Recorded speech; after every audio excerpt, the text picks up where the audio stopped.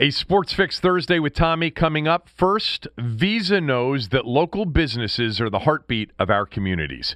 Whether they're our corner stores or coffee spots or our favorite shops, local businesses have always been there for us. They remember our orders. They call us by name, always giving back, making a difference, and going that extra mile to support us and our community. And right now, more than ever, local businesses need our support. So now it's time for us to return the favor. The next time you go shopping, make the choice to shop at a local business and look for the contactless symbol and tap to pay with a contactless Visa to help support your community, because where and how you shop matters. Visa, everywhere you want to be, official partner of the NFL. You don't want it, you don't need it, but you're gonna get it anyway. The Kevin Sheehan Show. Here's Kevin. It is a Sports Fix Thursday. I am in our studios here in Bethesda. Tommy is at the Fortress of Solitude in Frederick, Maryland, joining us by Zoom. I am taking notes on all of the feedback regarding Cooley and Tommy and how we are handling the sound. We're trying lots of different things. We've been trying Zoom here recently. And now we'll see how this goes for another couple of days. We've got another plan. Most of you saying it's improved with Zoom. Tommy seems to think that, he sounds great regardless of the technology. It doesn't matter for him. It's always someone else's fault, not his. But Tommy joins us by Zoom today. We do have our debut, because I don't think we did it last week. Our debut of NFL Power Rankings today, which is always one of Tom's favorite segments of the football season. How are you today, sir? Very disappointed that we're doing the Power Rankings. I thought I had missed it for the season when you didn't bring it up last week. You're going to have to prepare like you used to do on the radio show in between these segments during a commercial break. Oh, we're doing power rankings now? Hold on for a second. And there you'd go knee deep into your phone, your eyes right up against your face, right up against your phone, and somehow you'd come together, put together 5 teams that usually made sense. I give them the value that they deserve. The amount of time. Actually, to be fair, I don't know that you gave the power rankings any less time than you did to any segment we ever did on radio. Tommy's the master, was always the master at, what are we talking about next? Oh, yeah, we're going to do that. Okay. Are you okay? Do you want me to, should we do something else? No. I'll be ready. And you always were. Actually, that's not entirely fair. There were many days after the show when we would start preparing for the next day where we would get more organized. But there were many days where you were putting it together on the fly.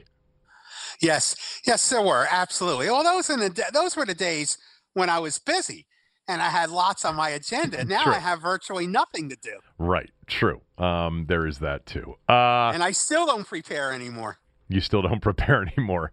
I wanted to start with... we have several things to get to today. I want to talk about the television ratings with Tommy, which I briefly talked about with Cooley yesterday, because I think there's a bigger issue here. It was amazing, the feedback I got on radio to a comment that I made about it yesterday, and then CJ and I we could have done 5 hours of calls on this topic this morning on radio. So we'll get to that and what they mean and why even more people now are tuning out from the Washington football games. Remember, you can't go to the games. So this is the television audience for the most part is the entire potential of Washington football fans is seen in these TV numbers. I know that's not exactly true, but with nobody actually in the stadium, it's more true than it's been in recent years. But I wanted to start with the passing of Gale Sayers. I briefly talked to Cooley about it, but he doesn't have the same perspective that you'll have. You watched the NFL. You remember Gale Sayers. And I was looking at a lot of stuff on him and reading on a lot of stuff. Not that I didn't know about Gale Sayers' career. You know, it's one of the real unique careers in sports history because it was a Hall of Fame career in basically 5 seasons. You know, I'm sure you'll probably mention Sandy Koufax, and maybe you've got others that sort of compare, but it was really this shooting star career. It's here and it's gone. We've never seen anything like it. Earl Campbell was close, and I'll get to that in a little bit, but I'm watching some of the NFL film stuff last night, Tommy, and it's just... He really was, and Charlie Casserly said it to me this morning, he was really unique for the time. The backs back then were bruisers. You know, Jim Brown, Jim Taylor, you know, and before that, obviously, with some of the big bulldozing backs of the day. They weren't Gale Sayers. Gale Sayers was Barry Sanders before Barry Sanders. What do you remember about him? You know, I didn't see a lot of Gale Sayers. I didn't start watching the NFL until 68. He broke into the league in 65. And, you know, he played for the Chicago Bears. It wasn't like today where you could see teams from anywhere around the country play. So I really didn't see Gale Sayers play that much when I watched the NFL. I pretty much know what everybody else knows from the highlights that you've seen. And he was literally, we use this term human highlight film. He was a human highlight film. I mean, to really appreciate Gale Sayers is to watch him on YouTube videos and how remarkable he was at making cuts, you know, up and down the field. I mean, it's amazing that the Bears had Gale Sayers and Dick Butkus. Gale Sayers, arguably one of the top 10 running backs of all time. Dick Butkus, certainly maybe 1 or 2 top middle linebackers of all time. And the Bears stunk. Right. They it's not that they stunk, but they were never a playoff team with those guys. Never. No, but I mean, they played, the Vikings were good then. They played the Packers, you know, who were good then. But the Bears they had 2 of the best players of their time, and they never had a quarterback, but they certainly had a running back. Again, my memories of Gale Sayers are just like everyone else's in terms of YouTube. I didn't get to see a lot of them when I watched the NFL. I want you to hear what Billy D. Williams said about him about 10 years ago in one of those NFL film specials when they were counting down greatest players of all time. Of course, Billy D. Williams played Gale Sayers in Brian's Song, which I think for a lot of people, that's why they know Gale Sayers. Like, that movie became a pop culture phenomenon. It was a tearjerker of the highest order. You know, the relationship between Gale Sayers and Brian Piccolo, played by Billy D. Williams and James Caan. Old Jimmy Caan playing Brian Piccolo. And that movie, Tommy, I remember as a kid, you know, in school on a field trip, I think we watched that movie for the first time and bawling my eyes out as, like, you know, a 7-year-old or 6-year-old or whatever it was. But that movie really has become iconic over the years. This was Billy D. Williams talking about Gale Sayers. I thought it was a really good description of the kind of player he was. You know, I'm a painter, so what you learn when you're a painter is that you paint your broad strokes, which is obvious to the eye. And then you paint the subtleties, the nuances. That's where the story is being told. That's what draws people in. That's what makes people pay attention. Gale, he had a natural subtlety in the way he performed on a football field. You couldn't take your eyes off of him. You don't see that all the time. I mean, it's unusual. Watching him run, it was one of the most beautiful, special experiences I've ever had in my life. That's indelible greatness.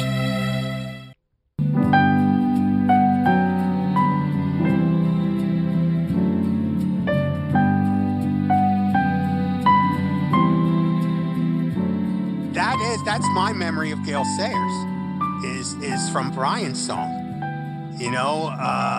It's amazing how a generation of young men that movie affected. It was a TV movie. It wasn't it was not a theater movie. Oh, I didn't know that. No, it was a made-for-TV movie. Wow, I didn't know that. Yeah, and I think most guys my age can remember where they were when they watched it. Right. I mean, that was the kind of impact it had. I remember vividly. I was in a room. We used to hang out. I had this great friend, Bob Hillman, who's passed on, and he was about 5-6 years older than us. And we were at his house watching it, and there must have been about 6 of us. And the room was dark, and at the end of it, nobody looked at each other because you didn't want to catch the other guy crying. Yeah. I mean, the line when he says, I love Brian Piccolo, and I'd like all of you to love him too, when he was accepting that, I think it was the Rookie of the Year award after Piccolo had been diagnosed. It may have been some other award. I forget. But I'm looking at the Wikipedia page right now. I didn't know that. I thought it was an in-theater movie. It was not only a television movie, it won a ton of Emmy Awards. Emmy Awards. And they don't play it much, though, on TV now. I'm hoping they'll replay it now with the passing of Gale Sayers.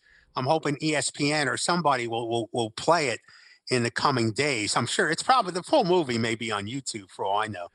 But you don't see it much on TV anymore. No, the movie came out, it says, in 1971. Yes. And Piccolo must have died just a year or two earlier, I guess. I'm trying to look to see what year Brian Piccolo passed away. I'll find it here at some point. What's interesting?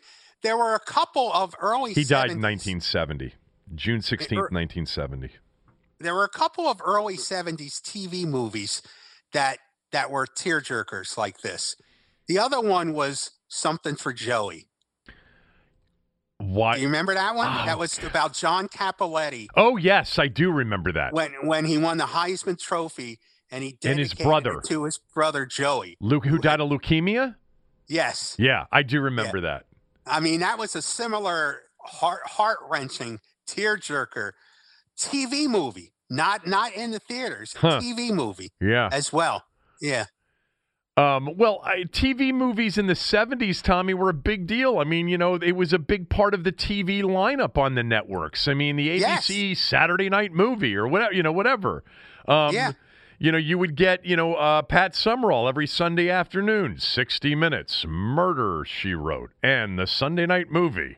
You don't get that anymore. You don't get movies on television, on network television at night. Do you? I know. I don't really watch much network television. No, I don't watch it. I think all you get is reality shows, talent contests, and game shows. Yeah, agreed. So anyway, the career of Sayers is so unique because it was so short. He had all of his production basically in 4.5 seasons. And one of the things, and was inducted into the Hall of Fame. By the way, one of the things I watched last night was the Hallis induction of Sayers into the Hall of Fame.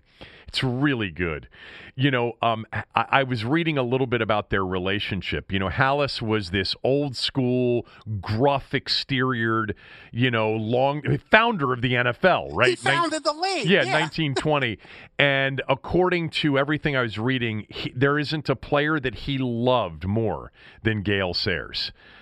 He just loved him dearly, and people said about Hallis that he was actually a big teddy bear, really, in real life, that he had an incredible soft spot. But anyway, one of the things that came out of it was a discussion last night, and I was following along with this discussion. Gil Brandt was involved. Gil Brandt is a great follow on Twitter for any old-time NFL football fan. He puts out lists all the time, and he's such an insightful guy. How old is Gil Brandt, for crying out loud? He's got to be in his 80s, right?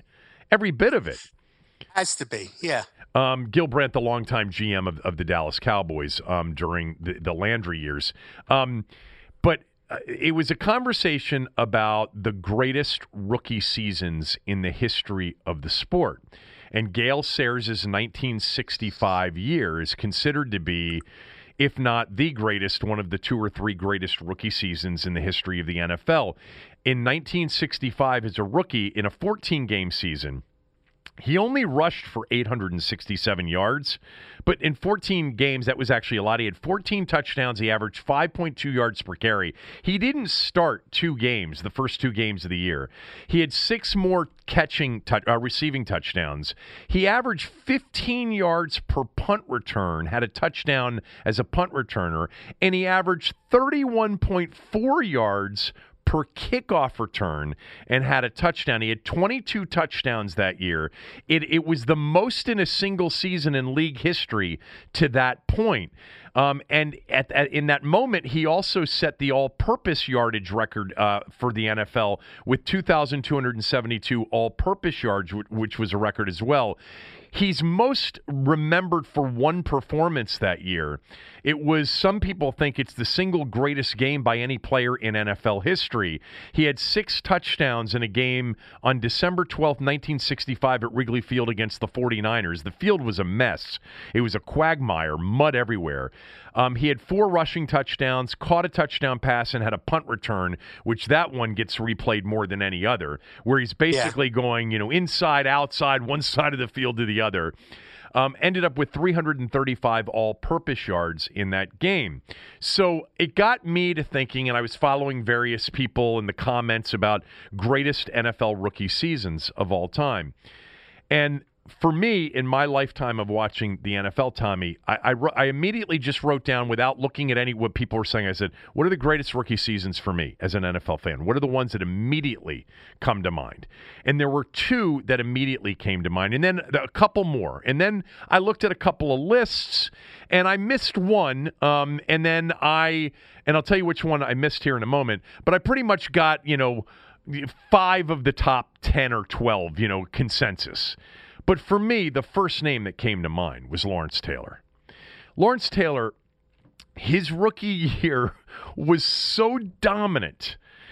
It was literally within 2 weeks, you realized that this was going to be one of the great players in the history of the game. It didn't take long. He was terrorizing quarterbacks from the jump. First of all, Tommy, LT is the greatest defensive player of my lifetime, maybe the greatest football player of my lifetime of watching the NFL. I know Jim Brown is always a consensus number 1. I didn't see Jim Brown play live football. LT's number 1 for me. But what really, the first 2 names, and I'll get to the second name here in a moment, the Giants were nothing before LT got there. The Giants hadn't done anything since the early 60s, mid-60s. They had not been to the playoffs one time since the merger. And during those, first 10 to 12 years of post-merger AFL, NFL football, the NFC East was dominated by Dallas and Washington, with the Cardinals having a couple of decent years and the Eagles having a couple of years. The Giants were the worst team in the division. They sucked. They were terrible. He got to them in 1981, and they went from 4-12 to 9-7 in 1 year, and they won a playoff game at Philadelphia, and they ended up losing a playoff game at Candlestick Park against the team, the 49ers, that would become Super Bowl champions that year. LT carried that team, totally turned around that organization, and that was the first rookie season that came to mind. Do any come to mind immediately for you? Well, Earl Campbell came to mind for me. That's my number 2. Yeah, Earl Campbell came to mind for me.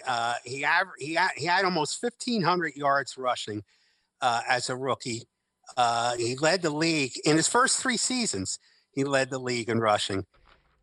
He had almost 100 yards a game, first in the NFL. He had the longest run of the season, 81 yards. He ran for 13 touchdowns. To me, Earl Campbell was the first one that came to mind. Those are the first 2 for me, LT and Earl Campbell. I mean, yeah. Campbell also, like LT, Campbell put a team that had done nothing, the team that was dormant since their AFL days. They were terrible. They were not a good team at all. And he gets there in 78 as the Heisman Trophy winner. And by the way, LT won Defensive Rookie of the Year and Defensive Player of the Year as a rookie.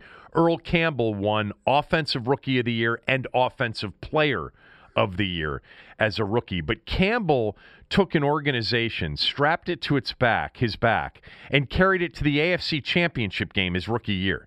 Like, he totally turned around a franchise. The Astrodome was empty in the 70s. And in 1978, it was this magical year of Earl Campbell arriving. You gave his stats, but there's one game in particular that he had, and you mentioned it, he had the longest run of the year in this game. It's one of the iconic, memorable Monday Night Football games in the history of the series. They're playing the Dolphins in November on a Monday night, and Campbell put on an unbelievable show. This is what it sounded like. Hello again, everyone. We think tonight we've got about as good a matchup as you could have in the National Football League at this stage of the season. Campbell. 6 points. He's over 1,000 yards now.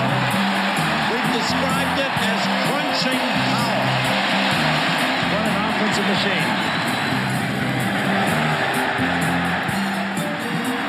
On 2nd and 8. Campbell. Outruns everyone to the right. And look out.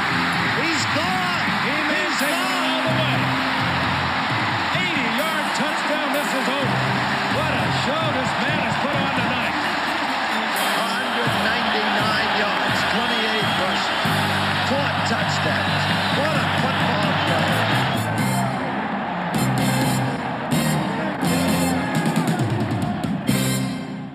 You know, Cosell, Tommy, when I hear anything with Cosell in it, it's just never been the same on Monday Night Football since the original. Well, not the original, because Keith Jackson was the original, but the Gifford Cosell Meredith booth has. I mean, they've tried, and Michaels and Madden were great on Monday Night Football.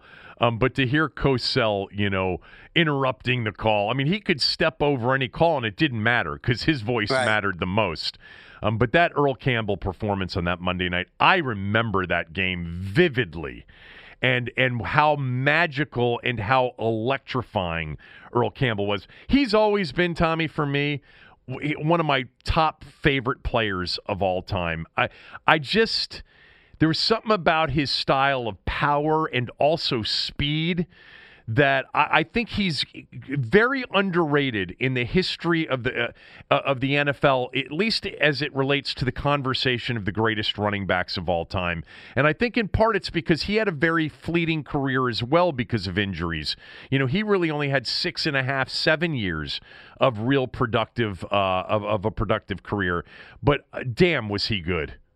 Yeah, I mean he was absolutely great to watch, and part of the Houston allure then, look, as much as Earl Campbell was fun to watch, Bum Phillips was part of the allure no doubt. of those Houston Oilers. One of the most colorful and likable NFL coaches of his time. That was a fun team. That was a team that never really made it to an NFC championship game. They had some talent. Well, they went to back-to-back AFC championship games and lost both of them in Pittsburgh in 78 and 79. The 79 game being a controversial a game that they got, one of the games that led to the conversation of replay. But he carried them to the AFC title game 2 years in a row and they lost to the Steelers both times. Yeah. I have very strong memories of Earl. That was the decade of the running back was the 70s. Franco Harris, Earl Campbell, Walter Payton, guys like that. Riggo, Riggo's, real success came in the 80s at an older age, but he was still a great running back. But no, you're right. I mean, it was. There were so many I mean, think about this, right? For early 70s, Larry Brown is a part of the conversation, but certainly O.J. Simpson and Franco Harris. And then you get into Chicago and Walter Payton. And, I gotta think about it. Tony Dorsett. I'm just going, team by team. Wilbert Montgomery in the NFC. Chuck Foreman from Minnesota. The Packers had John Brockington early on. He was a really, really good back. The Bears, obviously, with Peyton Manning. The Rams had Lawrence McCutcheon, who was a really, really good back. The Falcons had, a lesser name, but William Andrews was a big-time back. More in the 80s, Andrews, I would guess. In the AFC, the Dolphins had Kick and Zonka, obviously, early. The Colts had Lydell Mitchell towards the end of his career, right, Tommy? Well, they had Lydell Mitchell for his full career. But in the 70s, didn't that career start in the 60s or not? No, I think his last year was 69 with Penn State, so I think he was a rookie in 70 or 71. Okay, then just thinking division-wise, Franco Harris there. Cincinnati didn't really have Cleveland. Leroy Kelly sort of early in the 70s, right? More of a 60s back. Though. More of a 60s back. Yeah. Yeah. Yeah. What did you just? Did you just belch into your microphone there? No, I didn't. I did not belch. Believe me. Terry Metcalf. For the Cardinals. Yeah.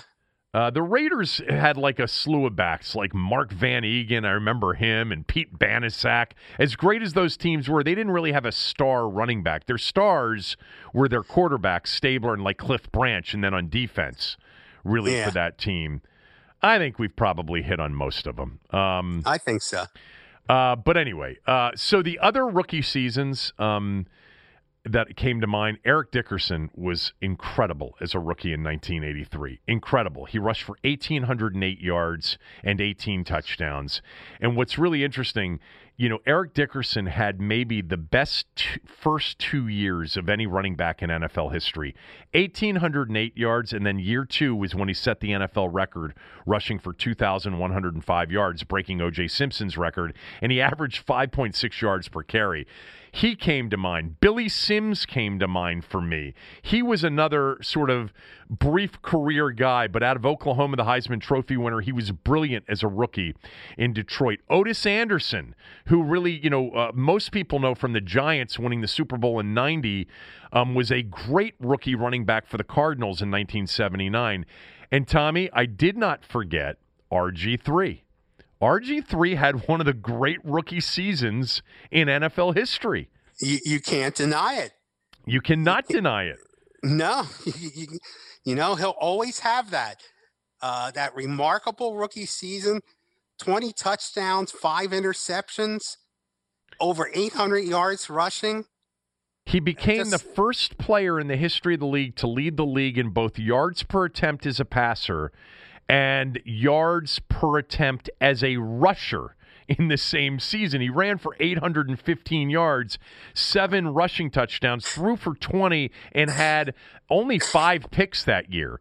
He only threw 5 interceptions, and again, like some of the other guys, lifted an organization that was at rock bottom into a division title. Here's the one I forgot. I forgot about Randy Moss. He didn't come to my mind, but Randy Moss's rookie year in 1998 was ridiculous in teaming up with Randall Cunningham. 1,313 receiving yards and 17 touchdowns from day one, and it made a lot of teams that passed on Randy Moss in that draft look silly. That was the one that I didn't come up with, but Moss was phenomenal as a rookie as well. Yes, he was. Yes. Anyway. Never a big Randy Moss fan, though. I was a fan of him as a player. It's funny, just this past weekend, he's still on that pregame show on ESPN, and one of my boys was home, and he's like, God, Randy Moss is so good, don't you think? And I said, yeah, he's excellent on television. He's got so much personality. He's insightful.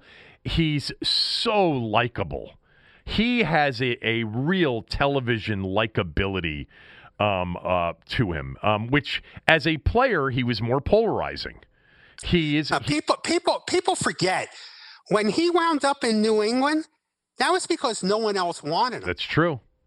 He was a pariah. Yeah. At one point, he was a team killer. Yeah. He was a chemistry killer. Yeah. I remember they played a game here in Joe Gibbs' first year back in 2004, end of the year.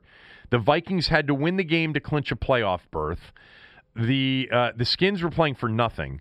The Vikings lost the game, and Randy Moss walked off the field with like a minute to go in the game. He was a real, he was a me guy as a player. Yeah. I mean, there's no other way to describe it. And yet, now that's not unusual for wide receivers to be that way, but he was particularly polarizing. And, for all his greatness, and he was on that Patriots team that was undefeated, before they played the Giants in the Super Bowl, but he never got a ring. Nope, never did. He is one of those examples of a guy that was very polarizing, as you said, even pariah-like within the league circles, and has become, I think, incredibly likable as a broadcaster in a second career. I may be projecting here because I don't know that everybody agrees with me on that. It's not universal. I'm not saying it is. I really like him on television, and I think he comes off as a really fun, likable guy on television. And maybe others disagree, but he's getting a lot of run. And there are other examples of that, over the years. I'm trying to think of. Keyshawn Johnson was a guy like that. Much better on TV, very polarizing as a player. Yeah, I'm not necessarily a huge fan of him on TV either. We're missing somebody, though, somebody that was really so much more likable on TV than he was in his career. Anyway, all right, we'll get to a couple of other topics here after I tell you about Magic Spoon, all right? Magic Spoon is a new cereal. I got sent a bunch of boxes of Magic Spoon, and I'll tell you the flavors here in a moment. I am a cereal eater. I mean, I was as a kid. I am as an adult. I think during this pandemic, I've become more of a cereal eater. I don't know why, but I love cereal. I love cereal, Tommy, with just cold, whole milk. All right, I don't like doing 2% or skim with cereal. I like whole milk with cereal. And most of the cereals I've eaten in recent years have been healthy, but during this pandemic, and I mentioned this, I rediscovered Captain Crunch, which is outstanding. What a great cereal Captain Crunch is. And in my house during this pandemic, especially in the first few months, there was so much cereal in my house. My boys getting the worst possible. I mean, Cocoa Puffs and Lucky Charms and all of them. Anyway, Magic Spoon, 0 grams of sugar, 11 grams of protein, and only 3 net grams of carbs in each serving. There are 4 flavors. They sent me all 4: cocoa, fruity, frosted, and blueberry. Blueberry is excellent. Cocoa is really good as well. Those are my 2 favorites. It tastes amazing. It tastes like regular cereal. You're not going to know the difference. It's gluten-free, grain-free, soy-free, low-carb, and GMO-free as well. Go to magicspoon.com/KevinDC and grab a variety pack and try it today. Be sure to use my promo code KevinDC at checkout to get free shipping. And Magic Spoon, they're so confident that their product will be one that you'll like. They're backing it with a 100% happiness guarantee. So if you don't like it for any reason, they'll refund your money, no questions asked. That's magicspoon.com/KevinDC. Again, KevinDC for free shipping. We thank Magic Spoon for sponsoring the podcast. Before I get to the television numbers for the football team, I had Zuckerman on the radio show. Nats got eliminated officially, Tommy, last night. They weren't going to make it, but they were still alive after winning 4 games in a row. Juan Soto hit another home run, his 13th. I mean, his offensive numbers in a 60-game season have been incredible. I mean, really incredible. Juan Soto right now has, I think he's now eligible with the games. He's hitting .352, 13 homers, 37 RBIs, a 1.190 OPS, Tommy. He's having a ridiculous 60-game stretch. His slugging percentage is .703. He's got a .486 on-base percentage. It's just been incredible, and he's done it in 43 of the 56 games they have played. I mean, he's had a brilliant year. Harper last night had 2 home runs. Bottom line is, call this season whatever you want because, it won't get counted by a lot of people. But they can't – I don't know if 162 games would have revealed anything different without Rendon and without Strasburg. They're arguably their 2 best players last year and certainly into October. Not having those 2 players, devastating. You're right. I think you hit the nail on the head.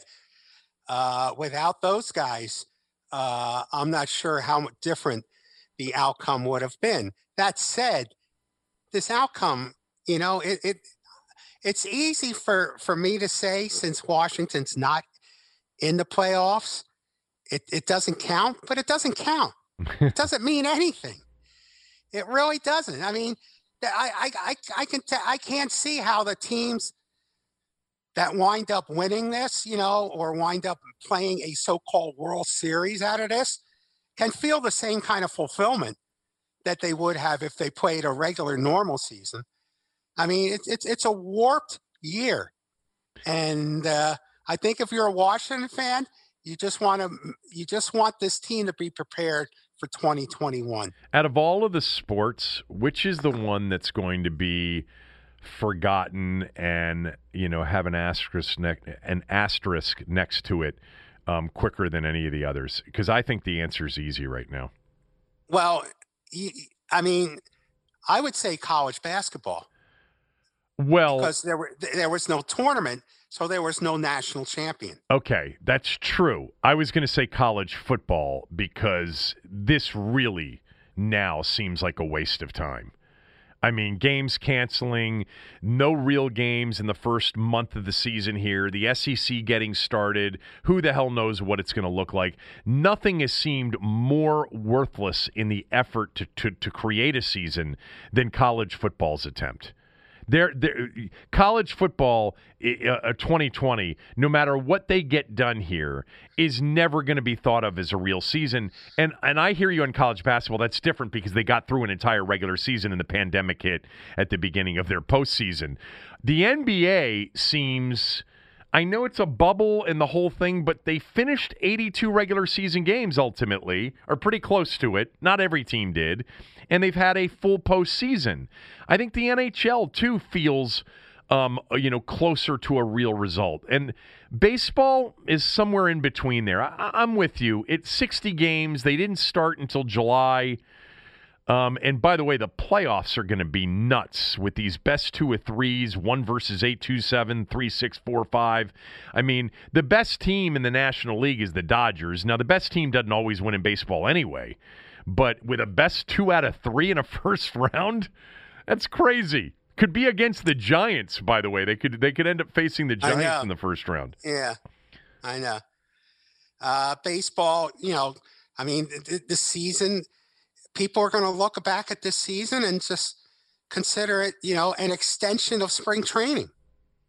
So at least that's the way I'm going to look at it. Yeah, I guess. You got a cough going there, don't you? Yeah, I do. I hear some of that chest stuff coming back. Yeah. Well, I've held it off so far. I mean, it's the allergy season. Well, I mean, we're in September, October, and I usually get hit September, October, and May and June. I didn't get hit this May and June. What are you allergic to in September and October? You. Well, I know that beyond me. I don't know. I don't know what I'm allergic to. Well, I just know that it's not unusual for me to have a cough and sniffles at those times of year. The pollen that is out in September and in early fall, late summer, early fall is ragweed. Ragweed, if you're sneezing or if you're congested and you're saying it's an allergy, it's a ragweed allergy.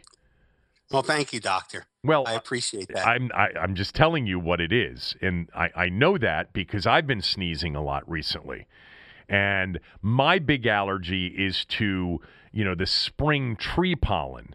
This is a ragweed pollen season in late summer, early fall. So if that's what you're having, now you know what it's from. Courtesy of my information here. You're welcome. Well, you're welcome. I mean, based on the value I give your information. Well, this is actually real information. You can take this one to the bank. I'm 100% positive about that. Real quickly, before we get to this football topic and then our power rankings to finish up the show, which you're looking forward to. I'm telling you, Tommy, Miami, Brad Stevens, wonderkin coach, Butler to the NBA, and he's figured it all out, and he's brilliant. And I mentioned this the other day on radio. I forget if I mentioned it with you or not.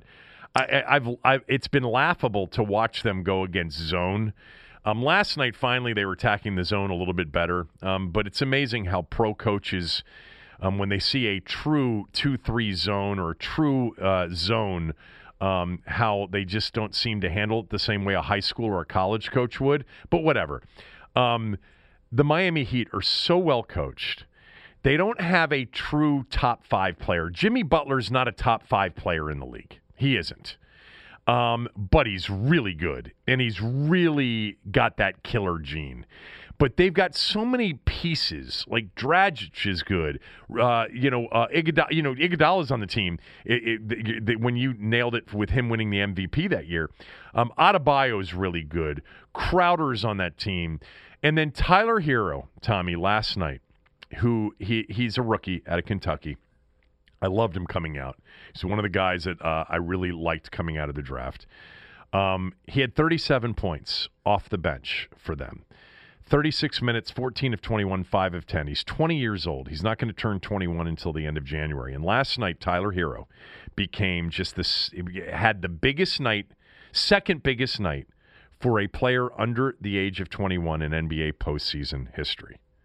The best night, the number one night, for a player under the age of 21 in NBA postseason history was our boy Magic Johnson in Game 6, 1980, at the Spectrum against the 76ers. 42 points, 15 rebounds, 7 assists, 3 steals, and a block shot in that game. But Tyler Hero was phenomenal last night. And the NBA's got a nightmare here coming up. I don't know how many people were going to watch Celtics-Lakers, but it's going to be the Heat versus either the Lakers or the Nuggets, and I would not count the Nuggets out.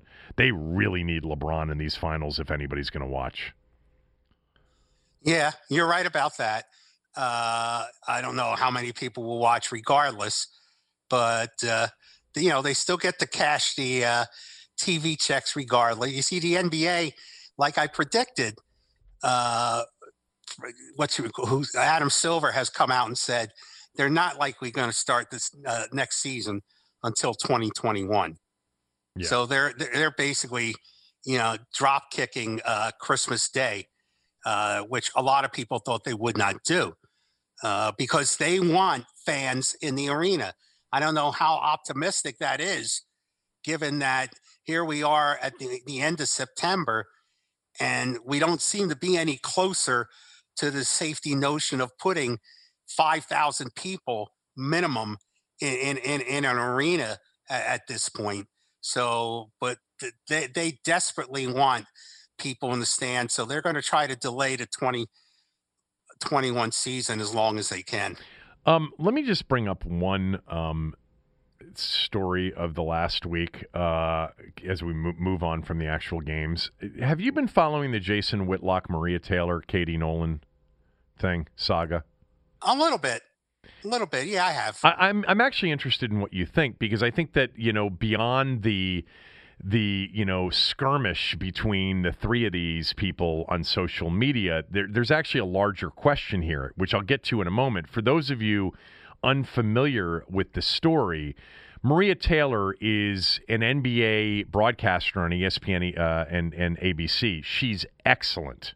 And I mean that. Like, she's been on College Game Day. She's been doing a lot of stuff for ESPN.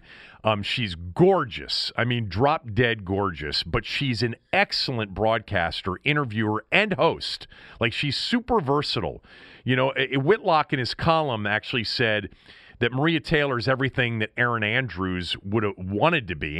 Erin Andrews is truly a reporter, sideline reporter, was never a good host. Maria Taylor can do it all. She's a star in the business. For those of you that haven't followed this story, she had a vote.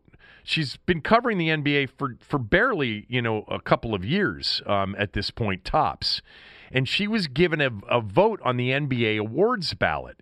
And she left Anthony Davis off of her first team, second team, and third team entirely. And she explained that it was a simple oversight, a mistake.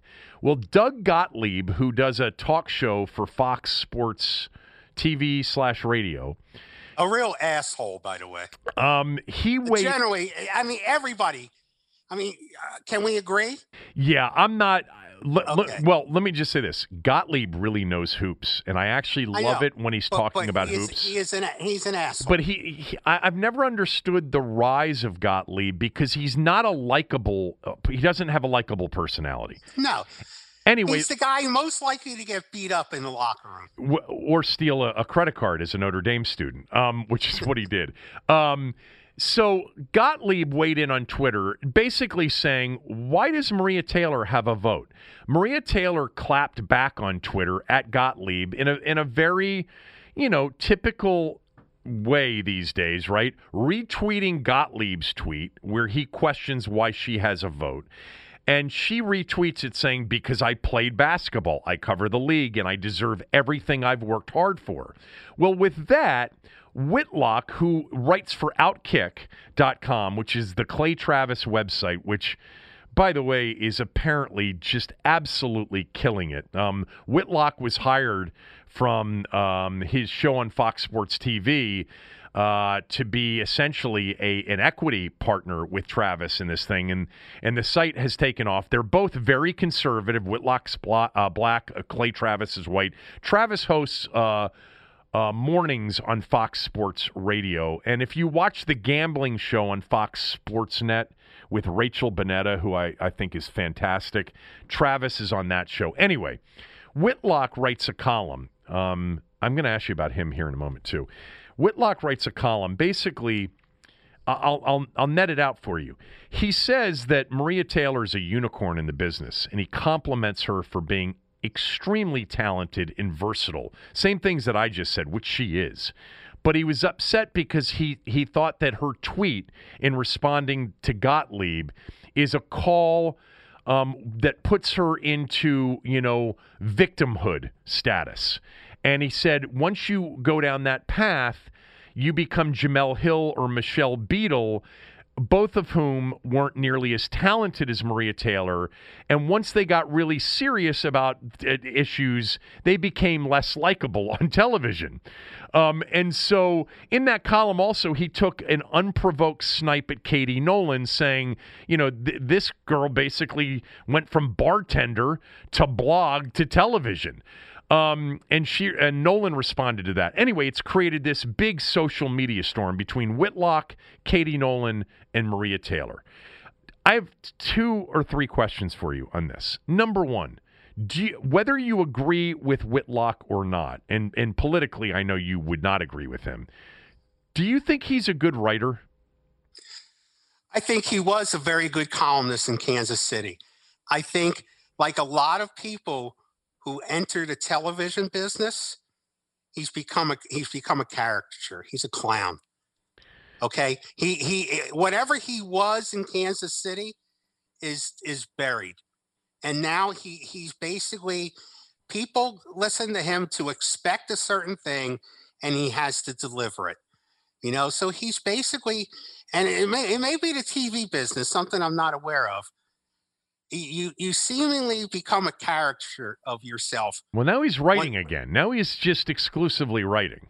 Well, I don't know what he writes. I haven't read him since he was in Kansas City. Okay, he was a good columnist in Kansas City. Let's face it, that's what got him noticed. I mean, he was not a hack. Right. He was a good columnist.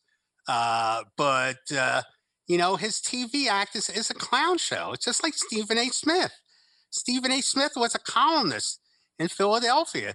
He went into TV and became this clown act. It pays well. Was Stephen A. good columnist? I thought he was. I thought he was a good columnist. I thought he was a hardworking, good columnist.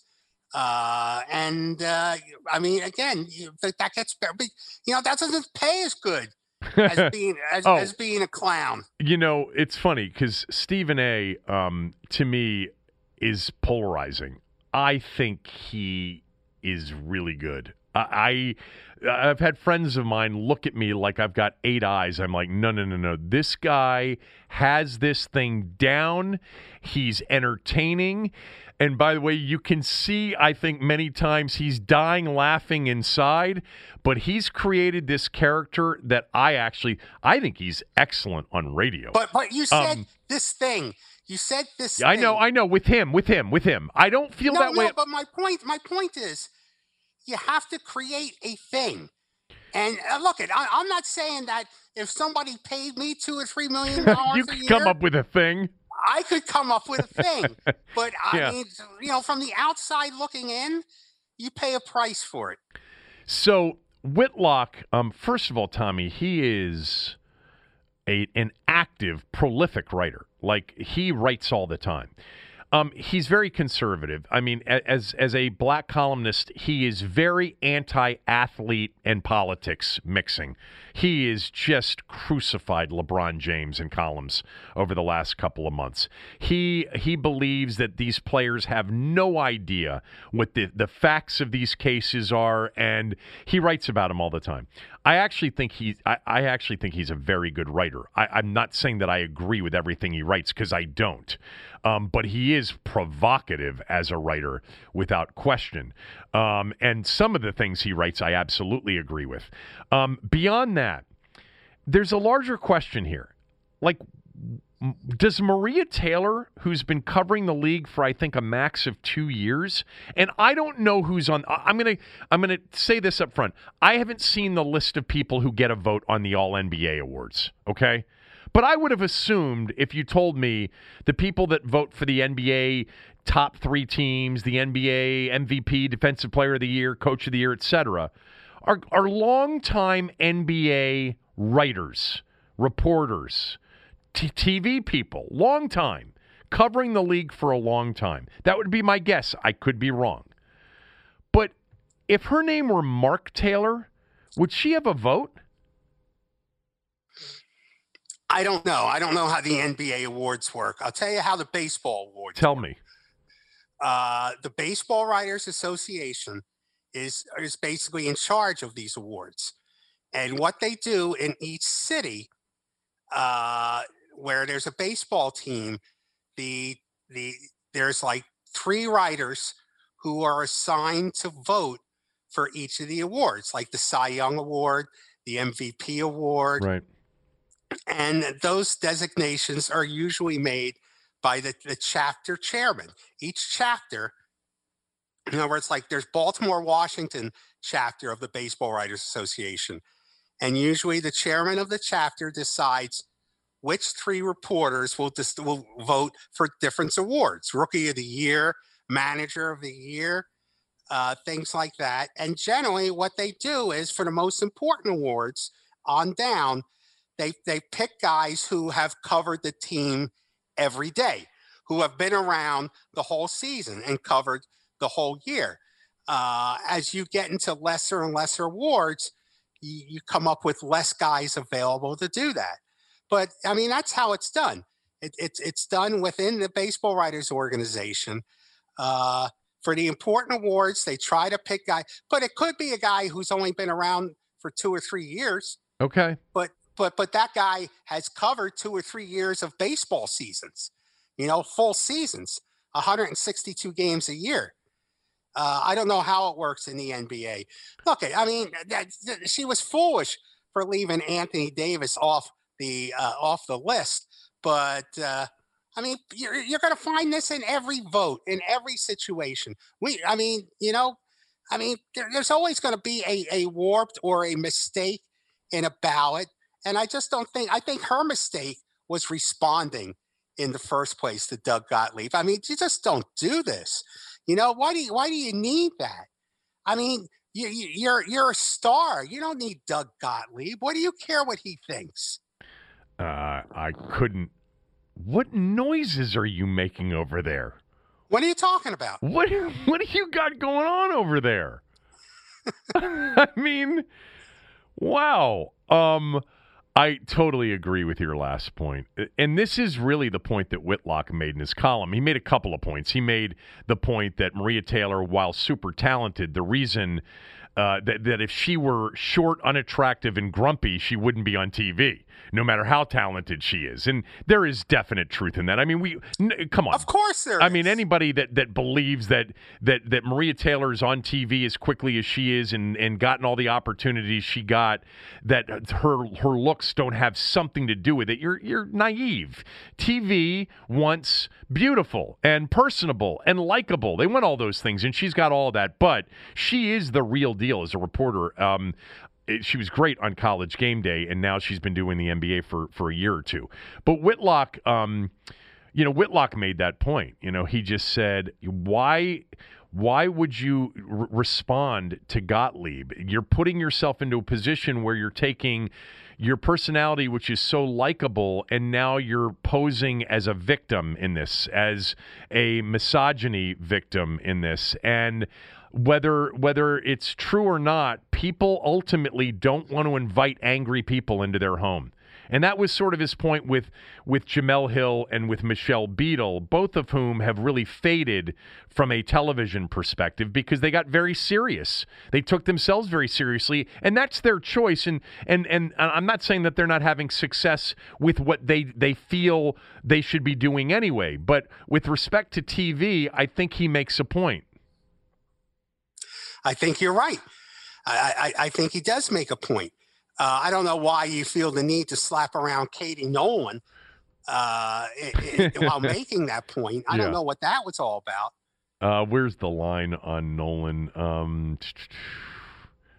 It was pretty brief, but obviously Nolan shot. Beauty transformed Katie Nolan from bartender to seven-figure personality.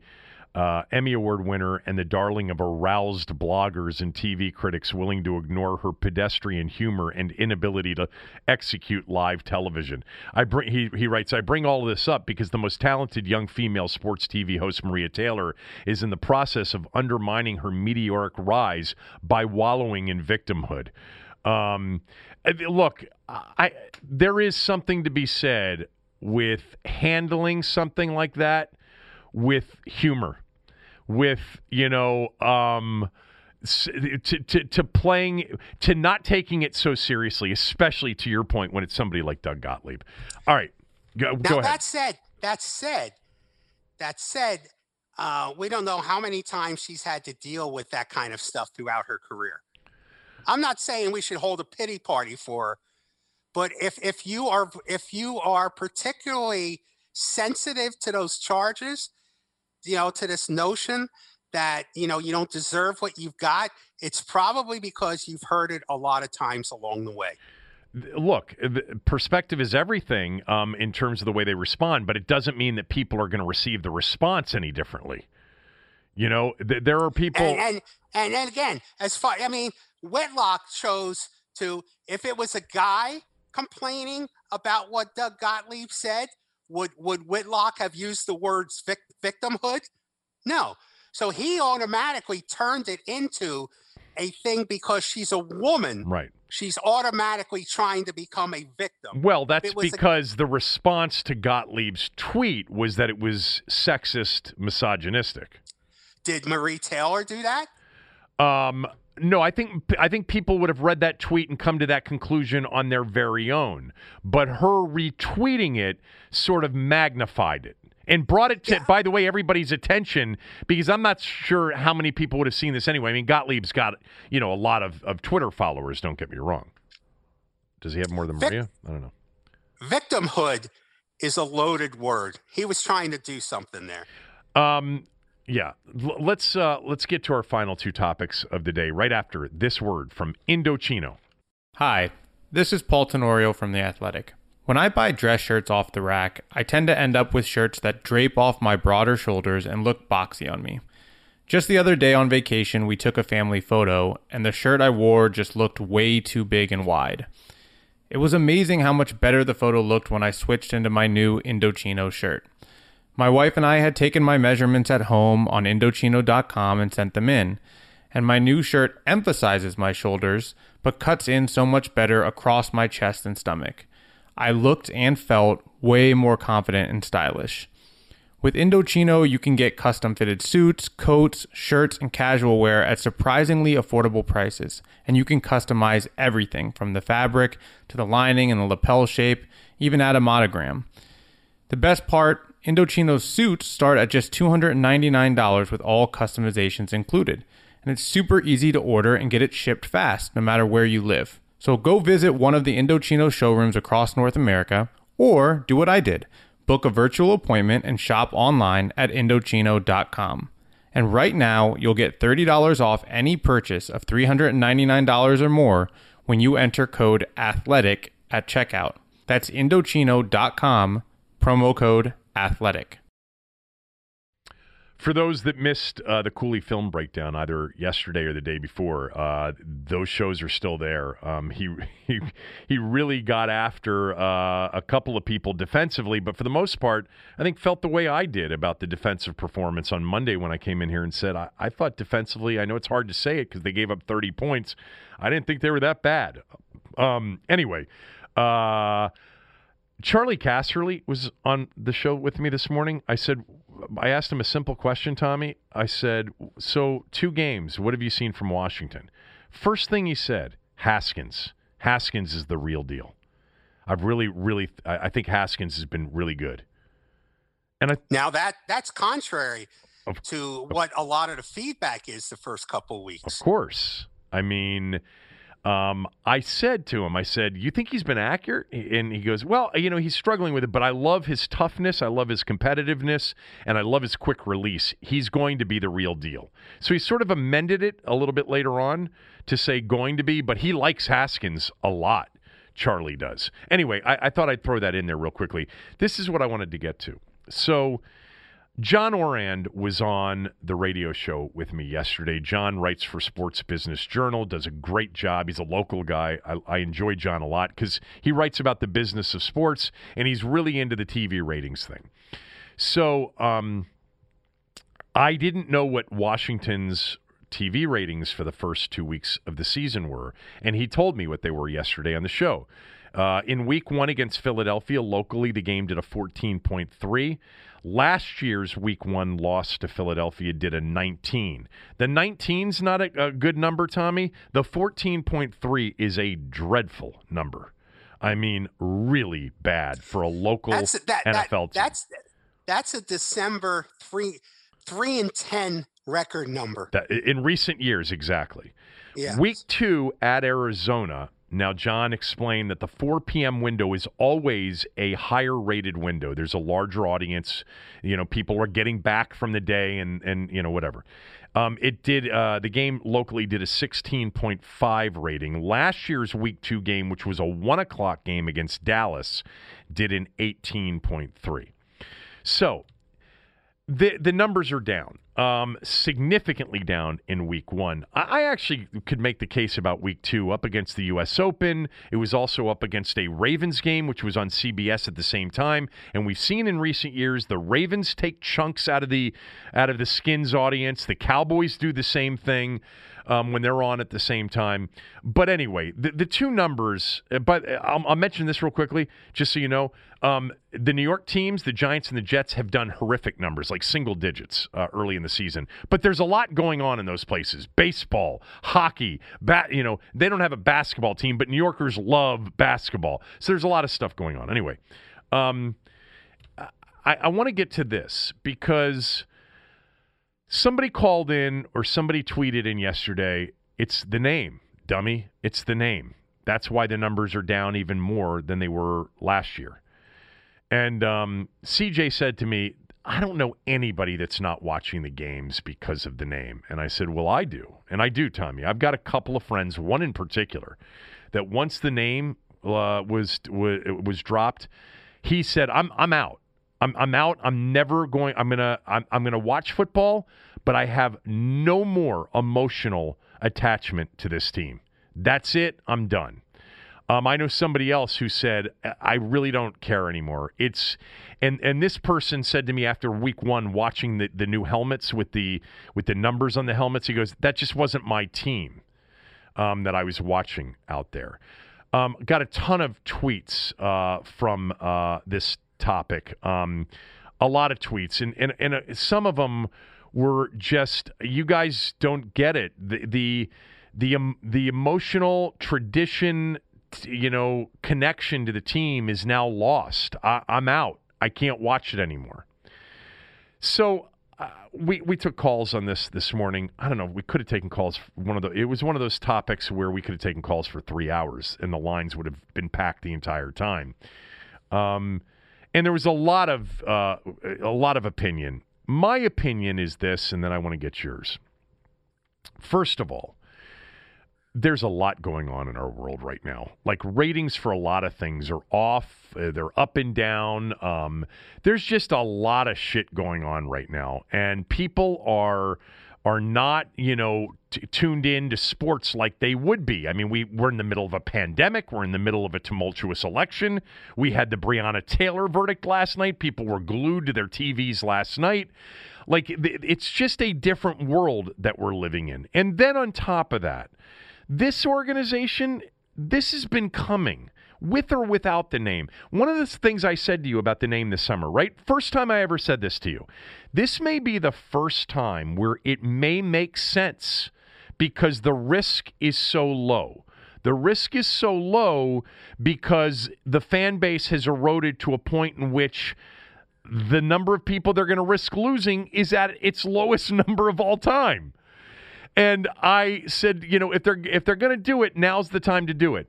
If this team had been in the last 5 years, in the playoffs 4 times, in the NFC Championship game twice, and in the Super Bowl once, the outrage, the anger, the sadness would have been so much greater. But we were already, I say we as a fan of the team, we're already on our way there. My passion level has dropped significantly in the last couple of years. I've been very honest about that. This owner has sucked the life out of this thing for me, completely. And so when the name did finally change, and Tommy, who's been stronger, we need to keep the name. I'm open to all data and all information. I would never want to hurt anybody, but I've been saying for 9 years now, let's get a second non-pejorative definition in the dictionary so we can end this thing, because not Native Americans overwhelmingly don't have a problem with it. But when it finally did come in the wake of George Floyd, I just wasn't as passionate about it as I once was. And I would have been had I not felt the way I felt about the team. So I think there's a lot of that involved. I also think this summer, the 2 stories in the Post, and this culture of, this toxic culture towards women, 42 women coming forward. I think a lot of people looked at this team and said, how can I even root for this team anymore now? I mean, how can I continue to hang in there? It's a lot of things coming together is my view as to why the numbers are down. I'm sure some people, and many people, and many more than most think, aren't going to come back because of the name. Tommy, I've talked about this many times. When Peter King or someone else would say, oh, there's going to be a financial boon with the new marketing and the new branding. And I told you, for many years, I worked in a different business, and I did a lot with Procter & Gamble in Cincinnati in particular, a lot with Ocean Spray, a lot with Pepsi and Coke. But spent a lot of time in Cincinnati with P&G, and I'll never forget a conversation about what they called brand attachment, and then the risk of emotional detachment when companies considered changing something significant with a brand that had a loyal customer following. It's more than just the taste or the productivity of a product. There's an emotional attachment to the product, whether it's the logo, name, color scheme, taste, look, feel, fight song. like there's that attachment there that the Peter Kings of the world would have no clue about when they said Snyder would make so much more money if he changed the name. Snyder knew that wasn't true, and any marketing person could tell you that wasn't true. But they may be seeing some of that with some of the people who have checked out. Is that emotional detachment from a brand that they were clinging to for dear life, but they were still clinging to it, and now they're not anymore? You're right in that there's so many variables at stake in this time. It's hard to pinpoint reasons for people not watching, particularly with this team.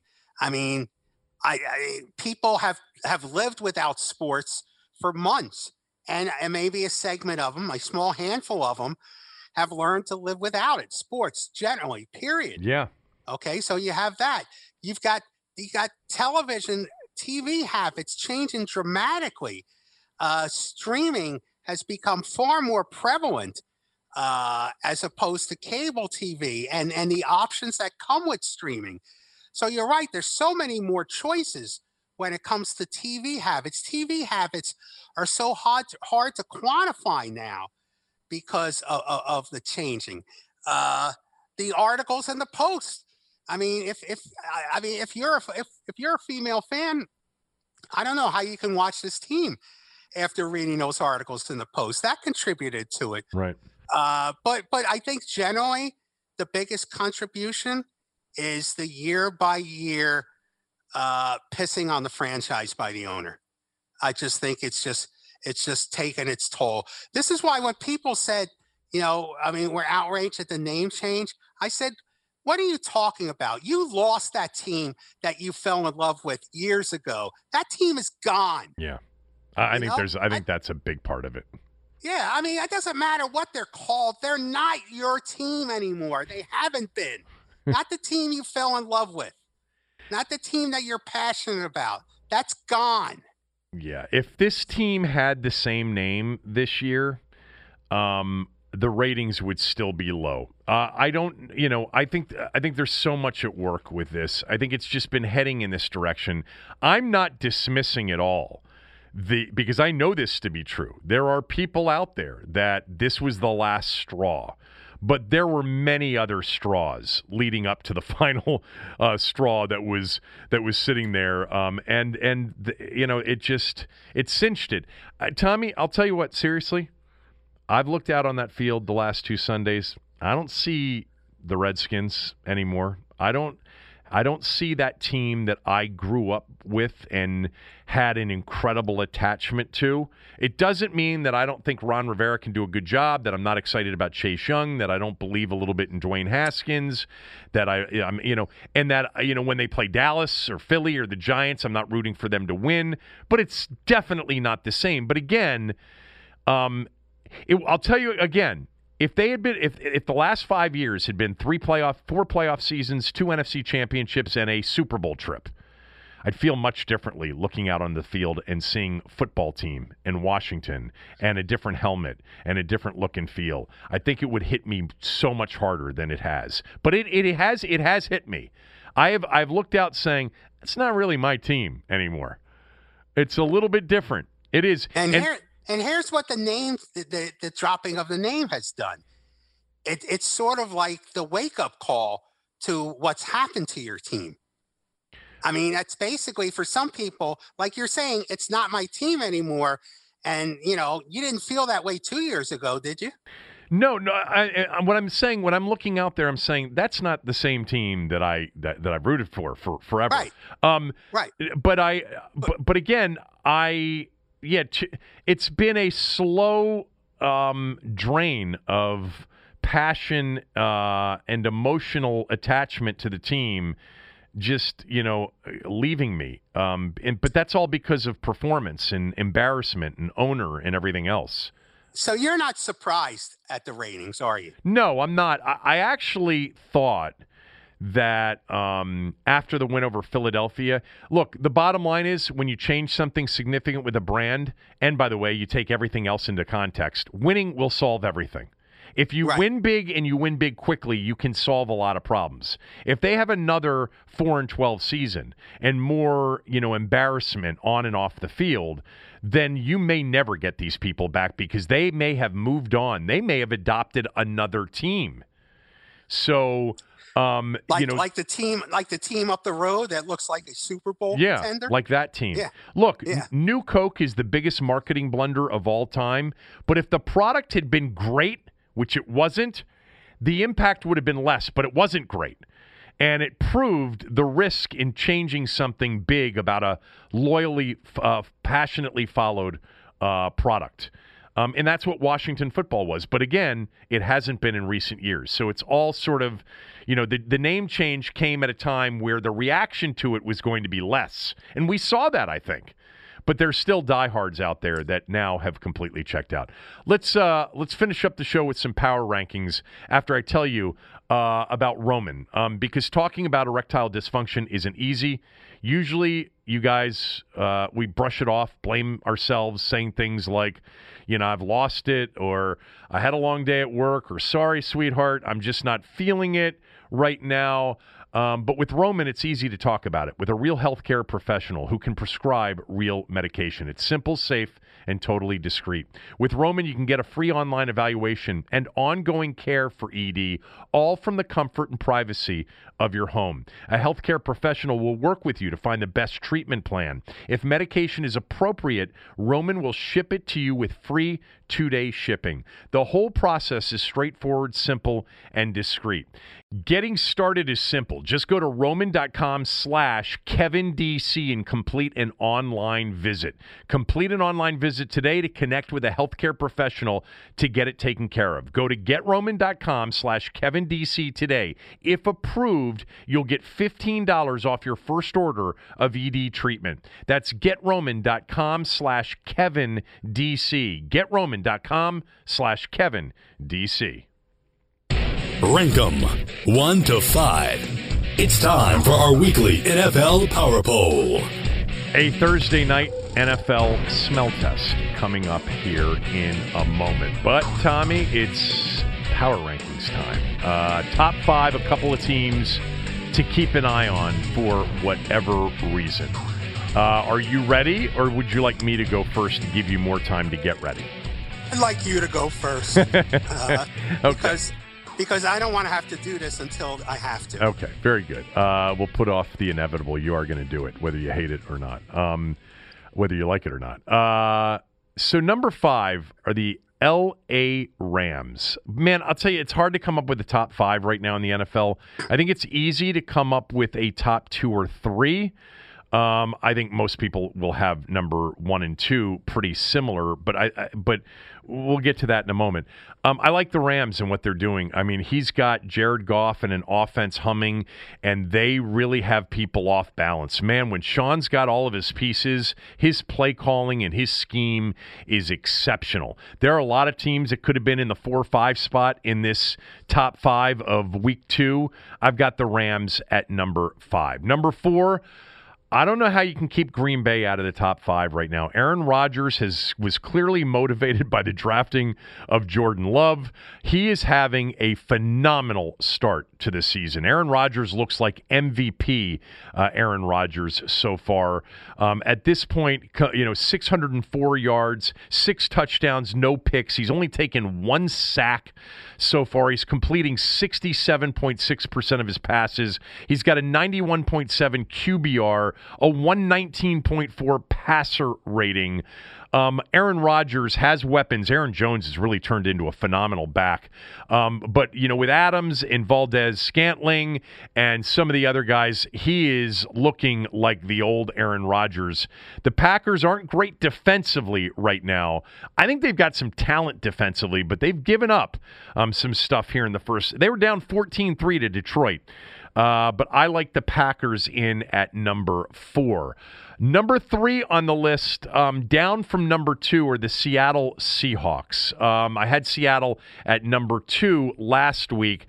They could have easily lost that game to the Patriots. The Patriots I have so much more respect for after watching them on Sunday night than I thought I would have for them this year. They are so good in so many different ways, and so is Seattle. Russell Wilson's having a phenomenal start to the season, an MVP kind of start. You've got so many guys, Lamar Jackson, Pat Mahomes, Aaron Rodgers, Russell Wilson, Kyler Murray, all in an MVP type of race here early in the season. Seattle got the win. They're 2-0. They are in the best division in football.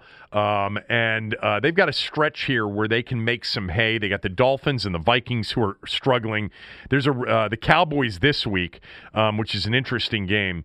But I think the Seahawks are the third best team in the NFL. The top two, I think most people would have these two teams who play on Monday night in Baltimore as the top two teams. The Ravens are once again an NFL rushing machine. I mean, with the quarterback as a dual threat quarterback, with Edwards, with Ingram, with everything they've got going on in the backfield, they're able to run the ball, it seems, against anybody, and Jackson can throw it too. I mean, that's the thing. I mean, this guy is truly versatile, dual threat, 4 touchdowns, no picks on the year. He's taken a bunch of sacks. He has in the first several games. He and the Ravens are number 2. Fantastic defense. And the best team in the NFL I've got is Kansas City. I considered moving Baltimore up because the Chiefs really, they're down 2 scores again. How many times have they been down 2 scores? They always come back. That game was incredible on Sunday, the game against the Chargers and Justin Herbert. Harrison Butker, 53, 58, 58. 53 5-yard penalty, 58 a timeout, and then 58 again for the win in overtime, 23-20. I've got the Chiefs as my number 1 team in the NFL. And listen to their next 4 games. Ravens Monday night, Patriots the week after that, then the Raiders, who are off to a 2-0 start, and then at Buffalo. And the Bills, I think, are excellent, and they are 2-0. And the Bills are one of those teams just outside my top 5. Keep an eye on Buffalo. I think they're excellent, and Josh Allen's he's another guy you could throw into the MVP conversation so far. I like Tampa. I know they got out to a big lead, and and the Panthers came back on them. I think they're going to be a really good football team by the end of the year, and I think the team that Washington played Sunday, the Cardinals, are really dangerous as well. So those are 3 teams to keep an eye on that aren't in my top 5 right now, but I think at some point could be. Buffalo was in it last week, and I put the Rams and Green Bay in there this week. All right, Tommy, your top 5. You get so excited about doing this. You really like it, don't you? I like talking about. You know what? I think here's a I think a logical explanation for it.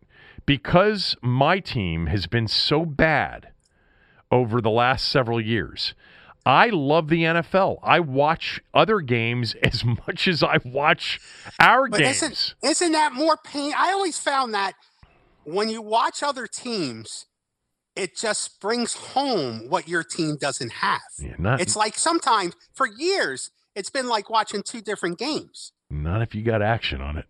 You forget all about your team. Yeah, there we are. There we are. All right, your top 5. The bottom line. Let's see how you cobbled this together. Well, I'm going to do it the right way. I'm going to name my number 1 team first. No, that's your way, not necessarily the right way. Countdown to number 1 is the right way. But go ahead and do it your way. I like to count from number 1 down. I mean, because number 1 is the one that counts, and the Chiefs. I always look at moving up. You always look at moving down. Yep. Go ahead. Well, that's because it happens so rarely. Right. Okay. Number 5. The Chiefs are the defending champs until they proven otherwise. Yeah. So the Chiefs are number 1. The Ravens have a chance Monday night to change that significantly with their showdown with the Chiefs. I'll be curious what the numbers will be for that. I mean, that I would think that'd be a much anticipated game. I've got the Seahawks at number 3. I think they might as well give Russell Wilson, who it's just one of the remarkable, stunning things. Talk about MVP votes. Supposedly he's never gotten an MVP vote. Is that true? I didn't know that. That's what I've read. I don't know if it's true or not. And I think people are going to overcompensate, and that's okay. by making sure that gets rectified and he wins an MVP this year. But I think he's the best quarterback of his time. So I think he certainly should be the MVP. Seahawks at number 3. I like the Bills at number 4. And the Packers put up over 40 points a game the past 2 weeks. The Matt LaFleur offense seems to be working much better than I thought it would be under Aaron Rodgers. I was tempted to put the Cardinals in there. I was so impressed with Kyler Murray, but like you said, the Cardinals are a team to watch. So that's it. That's it. I'm all done. I'm finished. All right. Like tearing a Band-Aid off you. But, as you were going through it and I wasn't paying attention to it, I was looking at the slate of NFL games. What a weekend. I mean, the Thursday night game's a dog. I'm going to get to my smell test, early smell test here in 1 second, in about 20 seconds. Rams-Bills Sunday, Raiders-Patriots Sunday, Texans-Steelers. Texans are 0-2. Cowboys-Seahawks, 4:25, Packers-Saints Sunday night, and Chiefs-Ravens Monday night. I mean, the NFL, they got some great matchups. I don't know. I think there's been something missing from watching these games, but the games have been pretty intense and pretty exciting. They certainly were last weekend. All right. I've enjoyed watching football. Before we sign off. Yeah. Let me give you my prediction for Sunday's Washington Well, football. You can do that right after I give a quick smell test pick. So we can tease the fact that we're going to end the show with Tommy's pick between Washington and Cleveland. Let me first tell you that the smell test today is brought to you by MyBookie.ag. MyBookie.ag, I was on there a little bit last night. Looking at some of the different lines. They got so many ways to bet at mybookie.ag. I mean, you can bet games. You can bet any kind of way you want. Straight bets, parlays, teasers, lots of in-game action. They've got plenty of futures on just about anything that you'd want to bet in terms of a futures bet. They've got, presidential debate odds, Tommy. I don't know. Do debates get scored? There's a prop bet right now. Biden agrees to the 4th debate, moderated by Joe Rogan. Plus 700 for a yes, minus 2,100 for a no. My bookie's got it all. And right now, if you mention Kevin DC, if you sign up and use my promo code Kevin DC, they will double your first deposit up to $1,000. MyBookie.ag, sportsbook, live betting, casino, track, everything you want to do, they've got it all. They're fair. The numbers are right. The pricing's fair, and you'll get paid if you win. MyBookie.ag, use my promo code KevinDC. All right, quick smell test early pick. I like the Dolphins tonight. The smell test is off to one of the worst starts in its history. But that's all right. It's very early in the year. But the Dolphins are a major anti-public play against Jacksonville, of all teams, who have played. The Jags have been really, really good in the first 2 games. They beat the Colts. They had a chance to beat the Titans last week. The Dolphins are 0-2. The truth about the Dolphins, they had a chance in both of those games that they lost. But typical, either 4th down stops or turnovers. I like the Dolphins tonight on the road at Jacksonville, where there will be fans. I think they're accepting something like 25% capacity at Jacksonville tonight. Early Thursday night NFL smell test, Dolphins plus 3. All right, before we go, Washington, Cleveland, Tommy. I like the Washington football team in this. I like the Washington football team in a 27-24 win. Wow. And I like the defense to get 2 interceptions on Baker Mayfield.